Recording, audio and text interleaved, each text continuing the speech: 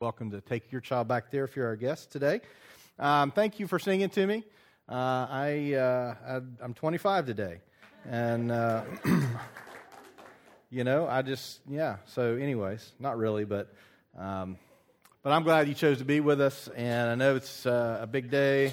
Y'all are going to be celebrating later today because it's my birthday, or because it's a Super Bowl. I don't know which one of them. You're probably having parties all over. But I'm glad you're here. And last week, I talked to you about a very abstract component of what does it look like to be the body, something that it's not always easy to quantify and may not feel practical, but the main question I asked you to begin and end last week was simply this: do you love as well as you used to? Have you grown in your faith to a point where you've become very keyed into what Scripture says, but yet at the same time you're struggling to show love to people? Because one of the things that we can see over and over again in the life of a Christian is when they first come to know Christ, they can be very excited, be very open about sharing their faith.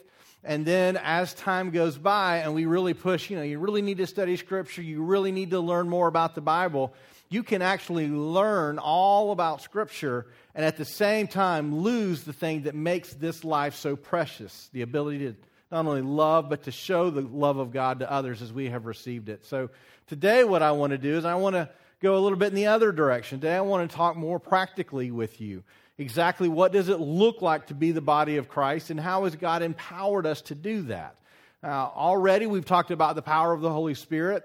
We've talked about Pentecost and how important it is that as a believer we recognize when we repent of our sins, when we ask God to save us, when we believe that Jesus died on the cross, He rose from the dead, and that He is our Savior, something miraculous happens. We are completely changed. Not only are we changed, the Holy Spirit comes to live within us as a deposit, as a helper, and as the one that will empower us throughout our life leading up to our time that we'll spend with God in eternity. It's an incredible thing that God does in our lives, and we have the opportunity to either live fully in it, or we have the opportunity to just somewhat ignore it and think, I just need to take care of the basics, and therefore I'll be good when I die. And there are so many people that follow through with that type of Christianity, and it is defeating, it is depressing, and you will eventually give up on any belief that God is actually capable and wanting to do something amazing within your lives. So today I want to talk to you a little about what the Holy Spirit does and how that works. And I want to start with a story that you don't necessarily equate with talking about spiritual gifts or about the church as a whole, but I want you to see some key things about this. We're going to walk through very quickly Jesus' miracle of the feeding of the 5,000. Now, before we do that, if you'll remember, leading up to the feeding of the 5,000, we sometimes think, well, that's amazing. And some estimates actually put the feeding of the 5,000 at somewhere closer to 12,000 rather than just the stated 5,000 because of the number of the people that would have been there. If you've ever wondered who those people were, a lot of the people that ended up coming to Jesus in this moment, if you read this passage in context, which means you look at what's happening before and after, and this is honestly one of the greatest challenges a lot of people have in understanding Scripture. We read one passage and we believe it's isolated from everything around it, but it's not. All of this, that as we read it through Scripture, has a context that we need to understand. And if you've ever walked into the room and someone overheard a conversation and they didn't hear anything that led up to your statements, and then all of a sudden you're embarrassed because they don't know the context, well, that's exactly what happens when we go through Scripture and we're not looking for context. In this context, John the Baptist has just been killed. Now, you need to remember that before Jesus began His public ministry, Jesus was not a well-known figure everywhere. He was well-known in some small circles, and He had begun to gather some disciples around Him. But the one who was the superstar in the circles of religious influence at this time was John the Baptist. He had been preaching for a while out in the desert. He had been telling people, the time we have been waiting for, it is here. And he has been baptizing others and also baptized Jesus. Now, he had more followers than Jesus had. And the time came when John began to speak out against the established ruling party because they were doing some truly terrible things, and he called them out for it. And they became so enraged that he would not just let them live however they wanted to live, that they killed him.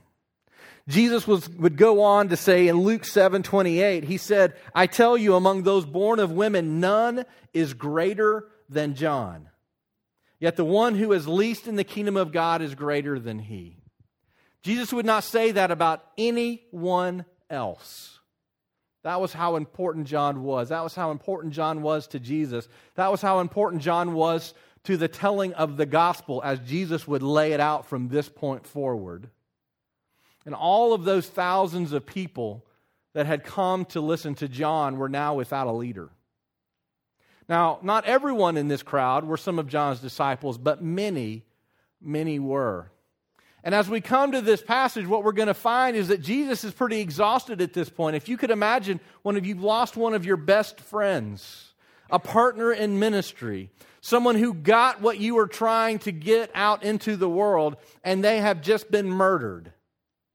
And so Jesus, like other instances where those who were close to him suffered, for example, the death of Lazarus before he brought him out of the tomb, it said he wept over the death of Lazarus. We can imagine that for Jesus, this was an emotional moment of someone who was murdered for good news.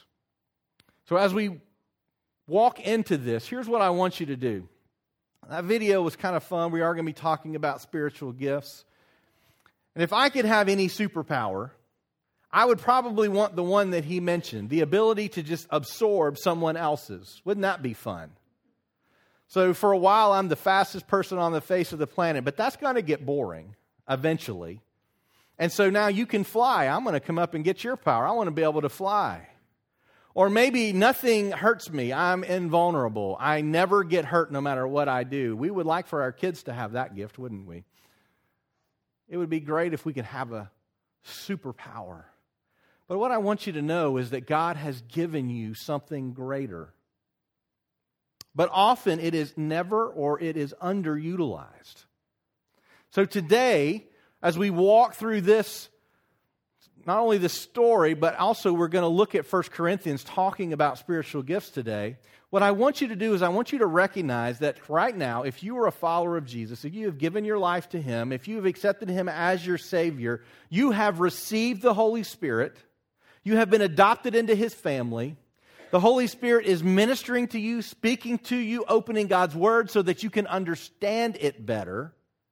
And the Holy Spirit has given you a spiritual gift to change the world with. Now, I want you to imagine just for a moment, if you're sitting here, the Holy Spirit has empowered you to change the world, not on your own, but with a supernatural ability. Now, how many of us actually feel that that's the kind of life that we're living? How many of us actually believe that I am empowered supernaturally to change the world? I think it's easier when you're young. I think it's easier to think, we're going to eventually, when we have the opportunity to influence things in the world, we're going to change those things. I think it's very natural as you get older, when you begin to see how crazy this world is, that we begin to lose a little bit of hope that God is actually going to do the miraculous through us. Now, the story of feeding the 5,000 is going to focus on some fish and some bread. I want you to read this story with the lens that God has given you not some fish and some bread, but God has given you a spiritual gift. And I want you to see how Jesus handles this encounter, which is we often gloss over and miss the details of how Jesus is teaching His disciples how they are going to eventually change the world. So we're going to look at Matthew chapter 14, begin with verse 13. I'm going to read through it first, and then we're going to walk through a couple of important verses here. Verse 13 says, "Now when Jesus heard this," talking about the death of John the Baptist, "he withdrew from there in a boat to a desolate place by himself. But when the crowds heard it, they followed him on foot from the towns." You can imagine his disciples had heard about Jesus. They had seen John baptize Jesus, and they knew Jesus was the next person to lead if John the Baptist is gone. When he went ashore, he saw, talking about Jesus, he saw a great crowd, and he had compassion on them and healed their sick. Now when it was evening, the disciples came to him and said, "This is a desolate place, and the day is now over. Send the crowds away to go into the villages and buy food for themselves." But Jesus said, "They need not go away. You give them something to eat." They said to him, "We have only 5 loaves here and 2 fish." And he said, "Bring them here to me." Then he ordered the crowds to sit down on the grass, and taking the 5 loaves and then the 2 fish, he looked up to heaven and said a blessing. Then he broke the loaves and gave them to the disciples, and the disciples gave them to the crowds. And they all ate and were satisfied, and they took up 12 baskets full of the broken pieces left over. And those who ate were about 5,000 men, besides women and children. If you begin to factor in the number of women and children that may have been with those 5,000 men, that number can all of a sudden increase dramatically. It's not enough that 5,000, how do you feed 5,000 people, much less with just all that they had to feed them with? But that number could have been way more, easily doubled, likely tripled. Now, there are a few things that I want you to see about this, because this is a familiar story, but it's a familiar story. It's about God's unexpected power. God shows up in unexpected ways with unexpected power to meet basic needs for people that He cared about. Whether you were a blind person who needed to be healed, whether you were crippled and you needed to walk. Amazingly, Jesus even healed those that would never follow Him, because Jesus regularly had compassion on those that were around Him that were suffering. There's a few things that I want you to see from this. If we go back to verse 14, it says, "When He went ashore, He saw a great crowd, and He had compassion on them, and He healed their sick." When you begin to tap into the work of the Holy Spirit, the Holy Spirit is going to move you to behave in ways that Jesus behaved, because we believe in the Trinity, the Godhead, the 3 in 1, depending on how you have heard it referenced, and that God the Father, God the Son, and God the Holy Spirit are all God. You and I, we cannot fully understand how 3 can become 1, because in our minds, 3 are 3. 1 is 1. 3 is not 1. But here we find that the Holy Spirit will move you to be like Jesus. And if the Holy Spirit moves you to live and to interact with people like Jesus, then whenever we see Jesus doing something, we can say, hey, the Holy Spirit's probably going to move me, if not already, at some point in this same direction. And where He moved Him, and where He should move us, if we are being attentive to what God is doing in our lives, is that God will stir your compassion in your heart for others, so that no matter what you were going through, you will take time to care for them. Jesus was dealing with the loss of John. We know that Jesus was fully God and fully man. We know He didn't sin, but we also know that He got angry at injustice.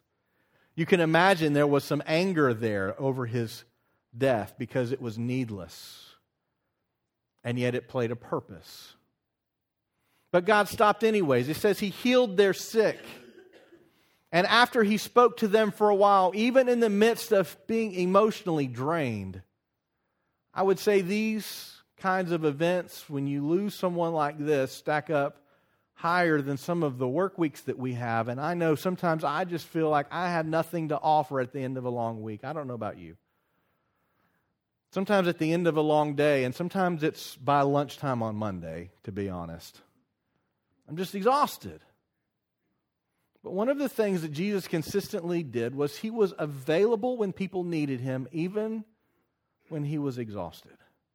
Now, regularly we see Jesus pulling away and taking time to rest, and so that is crucially important for us to do as well. But in these moments when people were hurting, this is where Jesus was. God will stir our compassion in our heart for others, no matter what we're going through at this moment. No matter how discouraged, no matter how upset, no matter how depressed, God will stir compassion in us, because that is at the heart of love for others. Having compassion for those who are struggling. For me, this really is one of my regular struggles. There are times that I'm ready to go. Sunday mornings, I'm ready to go. I've been waiting. I knew since last Sunday that this Sunday morning was coming. I'm ready to go on Sunday morning. I'm probably more helpful. I'm probably nicer and kinder, which will hurt, probably explains if you see me during the week why you think, man, Mark's a jerk during the week. Actually, I hope you never think that. But I'm ready on Sunday mornings, and my guess is you're ready on Sunday mornings too. But Tuesday afternoons, that's a whole nother story. Thursday mornings, we've already been through 3 rough days of the week. And sometimes I see someone in need, and what I'm thinking about is not their need. I'm thinking about my need. I'm tired. I just don't know that I can deal with this today. Some of my most urgent conversations with friends and other believers centers around the idea of being long-suffering. How do you keep going when you just continue to care and care and care and it doesn't feel like it's making a difference? And I've got some great people in my life that I can watch, and they encourage me and I encourage them, that even though I'm ready to give up because I'm tired, we keep going because the heart of Jesus is within us when the Holy Spirit is speaking to us. It's one of my regular struggles of asking, well, what can I do to help? There are some things that come up. I'm like, gosh, that is so huge. We're incapable of helping. I want to help. There are other times that I may be asked to help in some specific way, and I know that I should, and the Holy Spirit is saying, go do this, but I feel incapable. There are a number of things that stop our compassion whenever we see somebody in need. But if we have the heart of Jesus, we are going to continue to keep moving forward. Some of the questions that sometimes come up are, well, I want to help, but what if they don't like the way I help them? Cynicism is a huge burden for a Christian. And it's easily learned in the world in which we live. It would be easy when Jesus said, I want you to go feed them. Can you imagine someone saying, well, yeah, but what if we give them bread and somebody needs gluten-free? They'll get mad at us. Those are the thoughts that go through my head. What if somebody wants chicken? They don't like fish. What do we do then? Because somebody's going to get upset that we're serving fish. And it's not the right kind of fish. It's probably an endangered species somewhere. So we probably ought to just mosey on along and leave them to fend for themselves. It's easy to find reasons to not have compassion when people are in need. What I do know is that whenever these times come and these calls come to care, whether it's a late night call or whether it's an ongoing trying to care and you're just not sure if it's working well, what I know is that every time we fail to sacrifice for others, my and your soul becomes weary.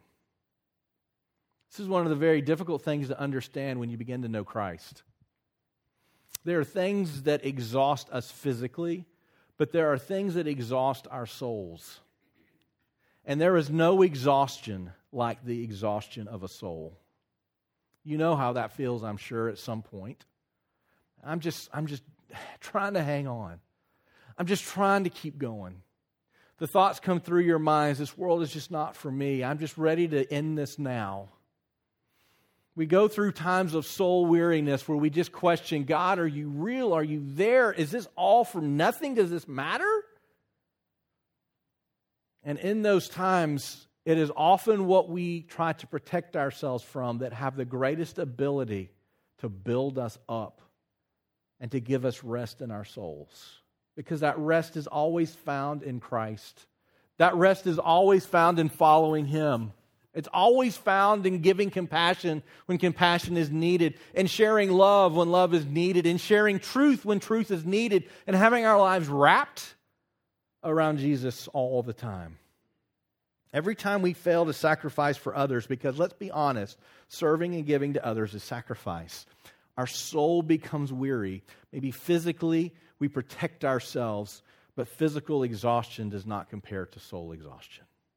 It's when the Holy Spirit begins to cease speaking to us. It's not that He stops speaking, it's that we stop listening. And it's when our faith begins to feel like it's worthless.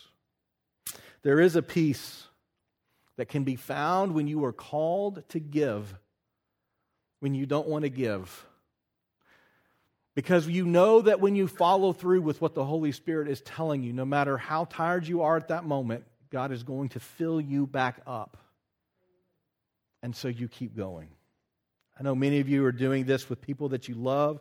Many of you are doing this in your families. Many of you are doing this here in our church.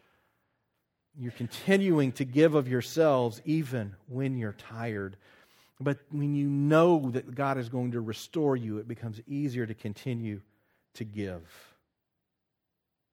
Whenever we fix our eyes on ourselves, that's when this unholy exhaustion it overwhelms us. It's why people leave the church. It's why people stop coming to church. It's why people stop reading Scripture. It's why people stop believing, God, you're going to do something amazing through me today. And instead, we think today's just going to be another day. Nothing amazing is going to happen. And it's not that God doesn't want to do it, but when we take this way of living life to focus on ourselves, we completely block what the Holy Spirit is trying to do in our lives. Verse 15 of Matthew chapter 14 goes on to say, now when it was evening, the disciples came to him and said, this is a desolate place. The day is now over. Send the crowds away. Go into the villages and buy food for themselves. But Jesus said, they need not go away. Who does it say should go give them something to eat? Now, this is where you're going to live from now until you die or until Jesus returns. Jesus consistently coming and saying, I want you to change the world. If you can't change continents, change the people around you. And instead of Jesus saying, guys, we got to feed these people, I got a plan. He says, you guys go do this. And they responded in the way that you and I respond. Jesus, there's just really no way we can do this. I mean, it would be better just to tell them to go on. I mean, what are we going to do? There's nothing we can do here. And I will tell you that is what you are doing if you do not believe in this very moment that the Holy Spirit wants to do something amazing and supernatural in your life. That is how you're living. You're living just as the disciples have lived at this moment. What are we going to do? There's nothing we can do. Looking around, there's nothing here. Instead, we say, God, I'm not a good speaker. God, I'm not a good listener. God, I don't know what I would say to them. God, I don't know how I can help them. God, their need is too big. I don't have the resources. It's exactly the same thing. And yet Jesus, knowing they would respond this way, said, you go feed them. What is God saying to you right now to change the world around you? He is saying something to you. You cannot be breathing a breath in this world and God not be saying through the Holy Spirit into your life, change the world. It's impossible. Because that is the heart of Jesus for this world. So that it would not die in all of the muck in which it is in, but instead would live in fullness through Him. If you're a Christian, God's calling you to change the world. Jesus called the disciples to go and to do this. And now that Jesus has ascended into heaven, God has chosen His church to change the world with His power. And this is where we miss it, and this is where they missed it. Because they thought they had to do it under their own ability to figure this out. And when we try to do that as the church today, we will fail. If we've got to figure it out, I'm looking at our budget, there's no way we can make this happen. I'm looking at the number of people we have here. There's no way we'll ever make a dent in the problem. When we approach the world through that lens, we deny what the Holy Spirit wants to do in your life. And if you live in that world day in and day out, not believing in the power of the Holy Spirit, you will become depressed, you will want to give up, and you will fail to believe that God is still at work in the world today. And that happens way too often. Way too often. Do you believe that today you're on an adventure that God is going to empower you to supernaturally change the world? Or do you believe you're just hanging on and you're like the guy in the video? I must be a little pinky finger. I can't do anything. As long as you deny God's power in your life, you will remain powerless. You cannot escape that. As long as you deny what He wants to do in your life, you will remain powerless. Faith always leads to action. Because God is so desperately needed everywhere in this world. You cannot have faith and God will not say to you, Mark, just take care of yourself. They'll be fine. He'll never say that because Jesus never lived that way. Jesus never came to the moment that he said, you know what, God, I'm just going to have a little bit of me time right now. Every me time Jesus ever took was time for him to spend with his Father to regenerate him for the time that he would give to people again. And that is never more evident than in the garden before he was crucified, when he cried out, sweating tears of blood, this burden is too huge, but this is your will, and I will do it. Now, thankfully, we do not have to die for the rest of the world, although there are many Christians who are dying for their faith in the world. Jesus did that. You and I have a role to play here. Are we denying the power of God in us? Verse 19, it says, then he ordered the crowds to sit down. After the disciples have said, we can't do anything, send them away. He ordered the crowds to sit down on the grass, and taking the 5 loaves and the 2 fish, he looked up to heaven and said a blessing. Now, some of us think, well, Jesus just, boom, there it was. But he reached out to the Father to make this happen. Just as you have to reach out to the Father for anything supernatural to happen in your life. He reached up to the Father and said a blessing. He broke the loaves and he gave them to the disciples. And who gave it to the crowds? The people that Jesus originally told to go take care of this problem. Now, can you imagine Jesus standing up there and 5, 10, 15,000 people walking up? Here you go. Here you go. Here you go. That would have taken forever. The point was not expediency, though. The point was for them to see and to believe, because when he was gone, they would have to experience this kind of thing in their own lives without Jesus doing it for them. But would they believe? Would they have faith? He broke the loaves, gave them to the disciples gave them to the crowds, and they all ate and were satisfied, and they took up 12 baskets full of the broken pieces left over. If you question whether God can do something miraculous in your life and in your world, then you have to look at this story and recognize that God is always a provider, and he always provides more than is needed. Whenever we look to ourselves, see, this is why I'm convinced that we don't value supernatural spiritual gifts like we value supernatural powers in a superhero movie. It's because the supernatural gifts given to us by the Holy Spirit, we cannot depend on ourselves for those. Now, if I have something within me that makes me just naturally strong or naturally fast or naturally impenetrable from any bullet fired from anywhere, then I can trust and hope in myself. Look at what I can do. I'm capable of this.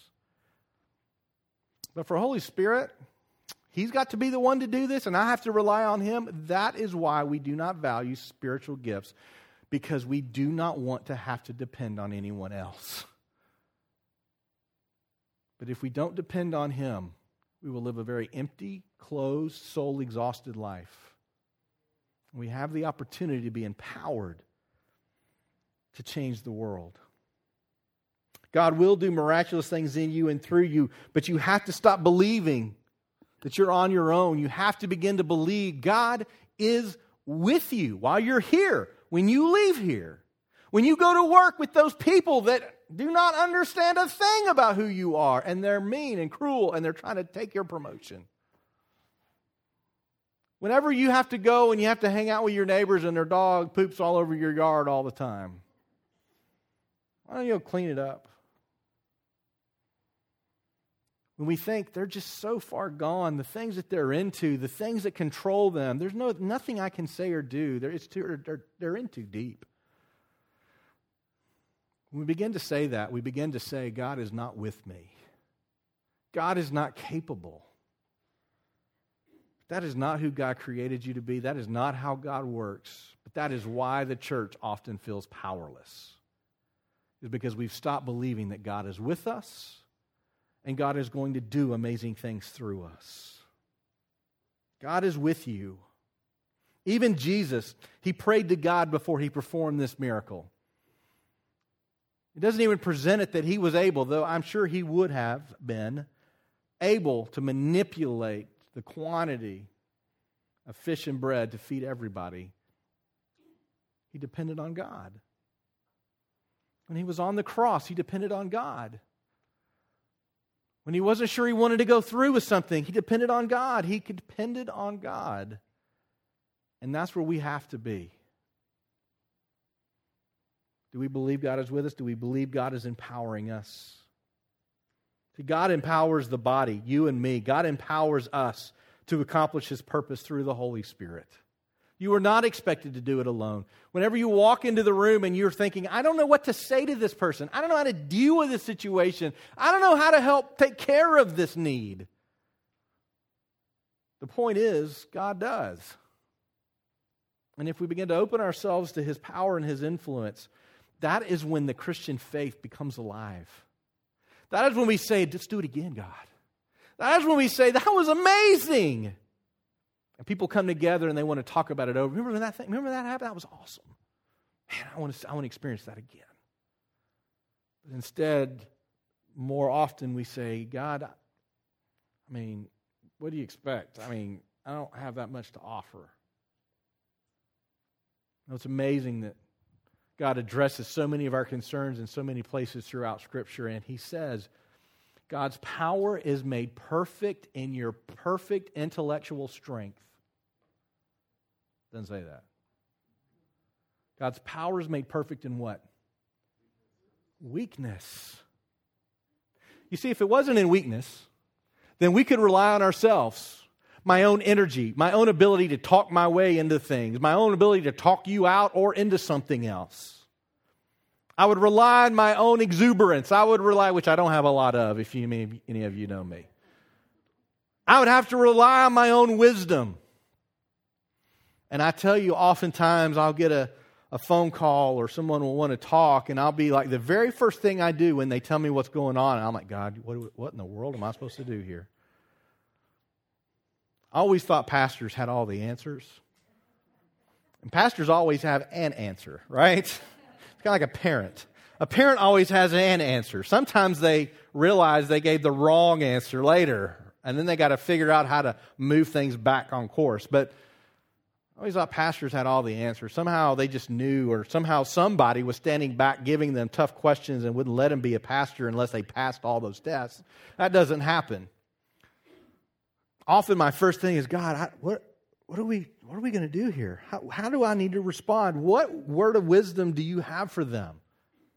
And there are moments that, gosh, God delivers, and I just lay it out there, and I mean, like, light comes from all around, and angels begin singing, and they're just, ooh, I have just expounded God's wisdom into your life, but that doesn't happen very often. Instead, I go, God, I don't know how to deal with this. What do you want me to do here? How do we handle this? God empowers the body to accomplish His purposes through the Holy Spirit. If it was up to me, then I would never help anyone. If it was up to you, you would never help anyone. We would spend our entire lives helping ourselves. But instead, the Holy Spirit has been given us to be empowered to help others. That's what Jesus did over and over and over again. If we look at 1 Corinthians 12, and I'm not going to get through all this today. I'm going to have to finish this up next week. If we look at 1 Corinthians 12, and this is one of the best teachings of what spiritual gifts are in all of Scripture. Not only does it give a number of the spiritual gifts, which I think it is important to know what spiritual gifts Scripture talks about. I do not believe these are the only ways that God ever works. I think this is how God was working in them at this moment. But when we look at this passage, it begins to explain to us, how is God going to work in us? Remember, the spiritual gift in you, in your life, as you see it, may be 5 loaves and 2 fish. It's enough for me to get me by, but I really don't think it's enough to help anybody else. But when we let the Holy Spirit work in our lives, He multiplies what God has given us. And that's how the world has changed. 1 Corinthians 12 says, "Now, dear brothers and sisters, regarding your question about the special abilities the Spirit gives you, I don't want you to misunderstand this. You know that when you were still pagans, you were led astray and swept along in worshiping speechless idols. So I want you to know that no one speaking by the Spirit of God will curse Jesus, and no one can say Jesus is Lord except by the Holy Spirit." Now, I believe what he's saying here is there are a lot of people that can convince you to follow things that are not true. And so when he talks about you were led astray to worship these speechless idols, there was a charismatic speaker who was able to convince you that this worthless, powerless idol is better than the one true living God. And because they were charismatic, they carried us away. And some of these were saying things like, Jesus is not the Son of God. Jesus is just a man. He was just a teacher. He was a good man. He was a good teacher. And in all honesty, people do this today. We have lots of religious Christians teaching that Jesus was a good moral teacher, but he was not God. This was happening back in these times. And what Paul is saying to the church in Corinth is it is impossible to be empowered by the Holy Spirit and to deny Jesus. Anyone who denies Jesus or the power of Jesus, they do not know God. They are using religious rhetoric for their own purposes, which is known to happen from time to time. He also goes on to say, and this speaks to the power of the Holy Spirit in you, and if you are a follower of Jesus, what God has already done in power in your life is that no one comes to know that Jesus is Lord except through the power of the Holy Spirit. And so what he's doing as he's introducing this next section on spiritual gifts is he's saying the power of the Holy Spirit is necessary to know Him. It's necessary to grow. It's necessary to live. But it is coming from outside of us, which I don't know about you, for me is good news. My ability to know God and to walk with God all depends on me. I'm up a creek. And maybe you are too. But instead, He has given us the Holy Spirit, and this is what we have had the opportunity to experience. You cannot, no matter how much you want to, you cannot fake the work of the Holy Spirit. It is only through the Holy Spirit that you can know Jesus. And it is only through the Holy Spirit that you will ever see something supernatural happen through your life. It's the only way. If you're reading Scripture for the purpose of being able to quote it when you disagree with somebody, you will not experience the power of the Holy Spirit. If you are going through every Bible study you can find for the power of building up in your mind knowledge, without any goal in which to practice this knowledge, to care and love others, you will not experience the power of the Holy Spirit. If your goal in attending church is to somehow assuade an angry, judgmental God, so that He said, well, they were there at church quite a bit, I'm going to give them a pass, you will not experience the Holy Spirit in your life. But if you believe that you are in need of the saving power of Jesus Christ, if you believe that the Holy Spirit works as Scripture tells us it works, and if you believe that your role in this place from the moment that you knew Jesus was your Lord, your place in this world is to lead others to do the same so that they can experience what you've experienced, you will experience the power of the Holy Spirit. And whatever spiritual gift you have, God will use it to supernaturally change people around you. So we go through the rest of this, and I'm going to wait. I'm going to finish this up next week. I think this is enough for today. But I do want to leave you with this. I want to pick up two things next week. I want to pick up what these spiritual gifts are. And the second thing I want to pick up, and this is where I think it's more crucial for us as a church, is what does it look like for a collection of people that have all various types of spiritual gifts among us? What does it look like for us to work together? Because here's the amazing thing. Did you know encouragement is one of the spiritual gifts? It's probably one of the most evident spiritual gifts that a person might have because they exercise it regularly and you feel encouraged around them. It's not hard to picture or find somebody with the gift of encouragement. They're constantly encouraging. Now, someone with the gift of giving may never say an encouraging word ever to you, and yet they are constantly helping people in need regularly over and over and over again, and they usually don't let anybody know that they're doing it. It can sometimes be difficult to see if someone has the gift of giving. A person with the gift of encouragement may look at somebody with the gift of giving, though their very gift would probably keep them from doing this, could look at a person with the gift of giving and say, are you letting the Holy Spirit do anything in you? How about when we get somebody with the gift of mercy? The gift of mercy is one that I've always wanted. I went through a counseling degree in seminary, and we sat in one class, and the professor was trying to make a point about spiritual gifts, and he asked, how many people in the room have the spiritual gift of mercy? And all but 2 people raised their hand. Can you guess that I was one of those 2? Because counselors usually have a lot of mercy. I have mercy to a degree. And then I reach my level, and I'm like, you need to take care of this, right? Does anybody else do that, or is it just me? Now, you need to deal with this, okay? I've been holding your hand long enough. It's time to make some action. Make some steps here. That's why I'm not a counselor. One of my spiritual gifts is the gift of prophecy. Now, I'd love for you to think that the gift of prophecy in my life means I can tell your future. That would be awesome, and I would have a booth up here after church, and for a 10 spot, I'll tell you your future. I would love for that to be the gift of prophecy, because people love that gift. You're going to turn out just fine. I mean, that's how they all work out anyways. It's like fortune cookies. You never get a fortune cookie that says it's all over. You never get one because you'll never go back to that restaurant again. So they always say, you're about to come into a fortune. Well, of course, I just ate a fortune cookie. Came into my fortune. It's in my hand. It's now in my belly. So a person with the gift of prophecy believes it's important for people to know what is true. It is the essence of truth-telling. You need to know what is true. I may not say it in a very palatable way, but at least you'll know it is true and you can act in truth. A person with the gift of mercy looks at me and says, you're not even saved. Because Jesus would never do that. I mean, he would fashion a whip and walk into a church courtyard and beat everybody, but he would always show mercy in doing it. And a person with the gift of prophecy looks at a person with the gift of mercy and says, you are such an enabler.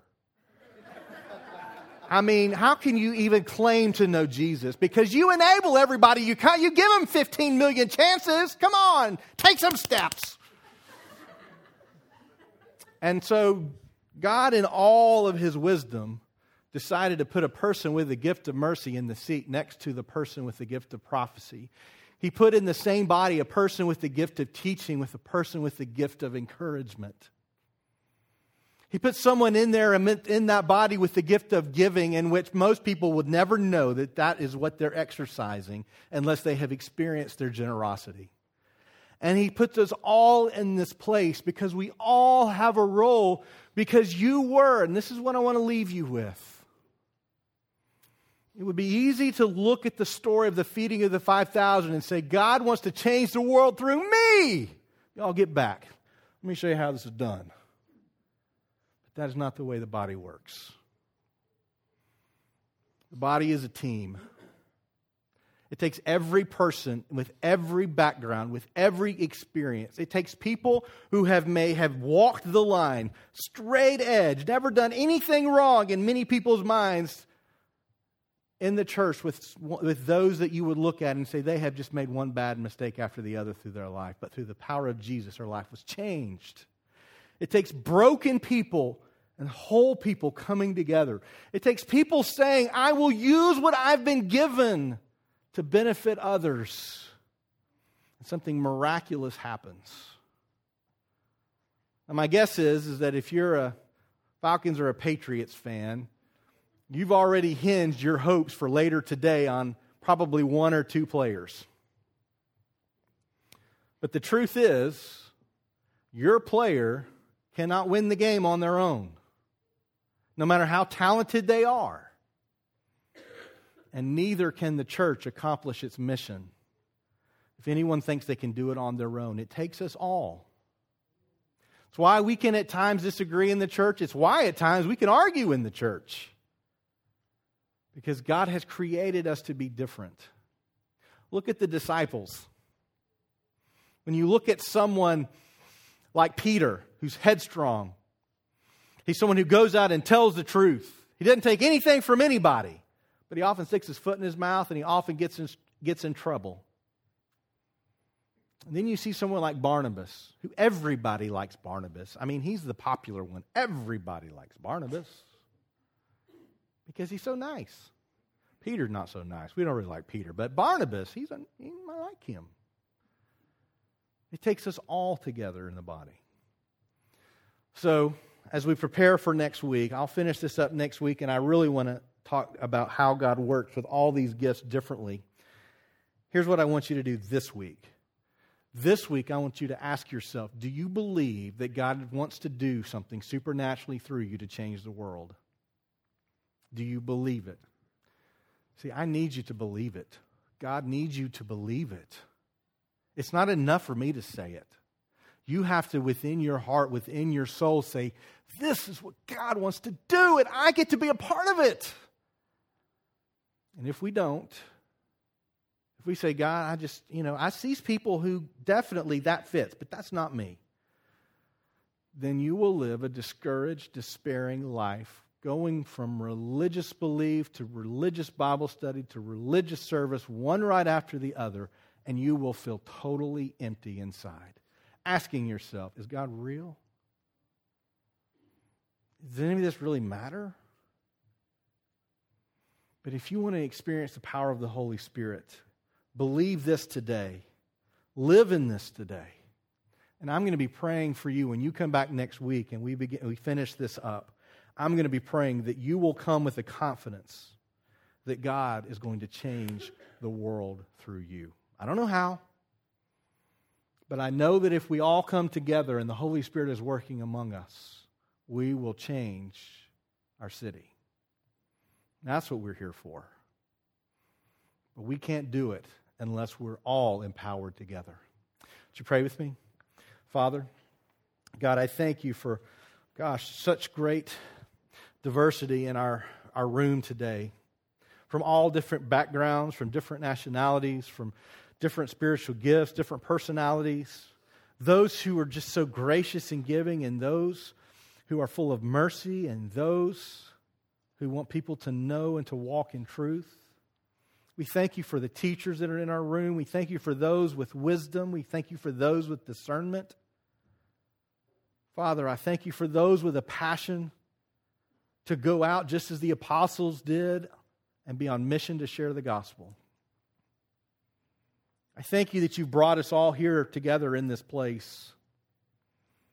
And I pray that you would grow our faith to know you are going to do amazing things in our lives. Father, help us to believe and to see you work and do supernatural things through us. Let us change the world around us through you. In Jesus' name we pray. Amen.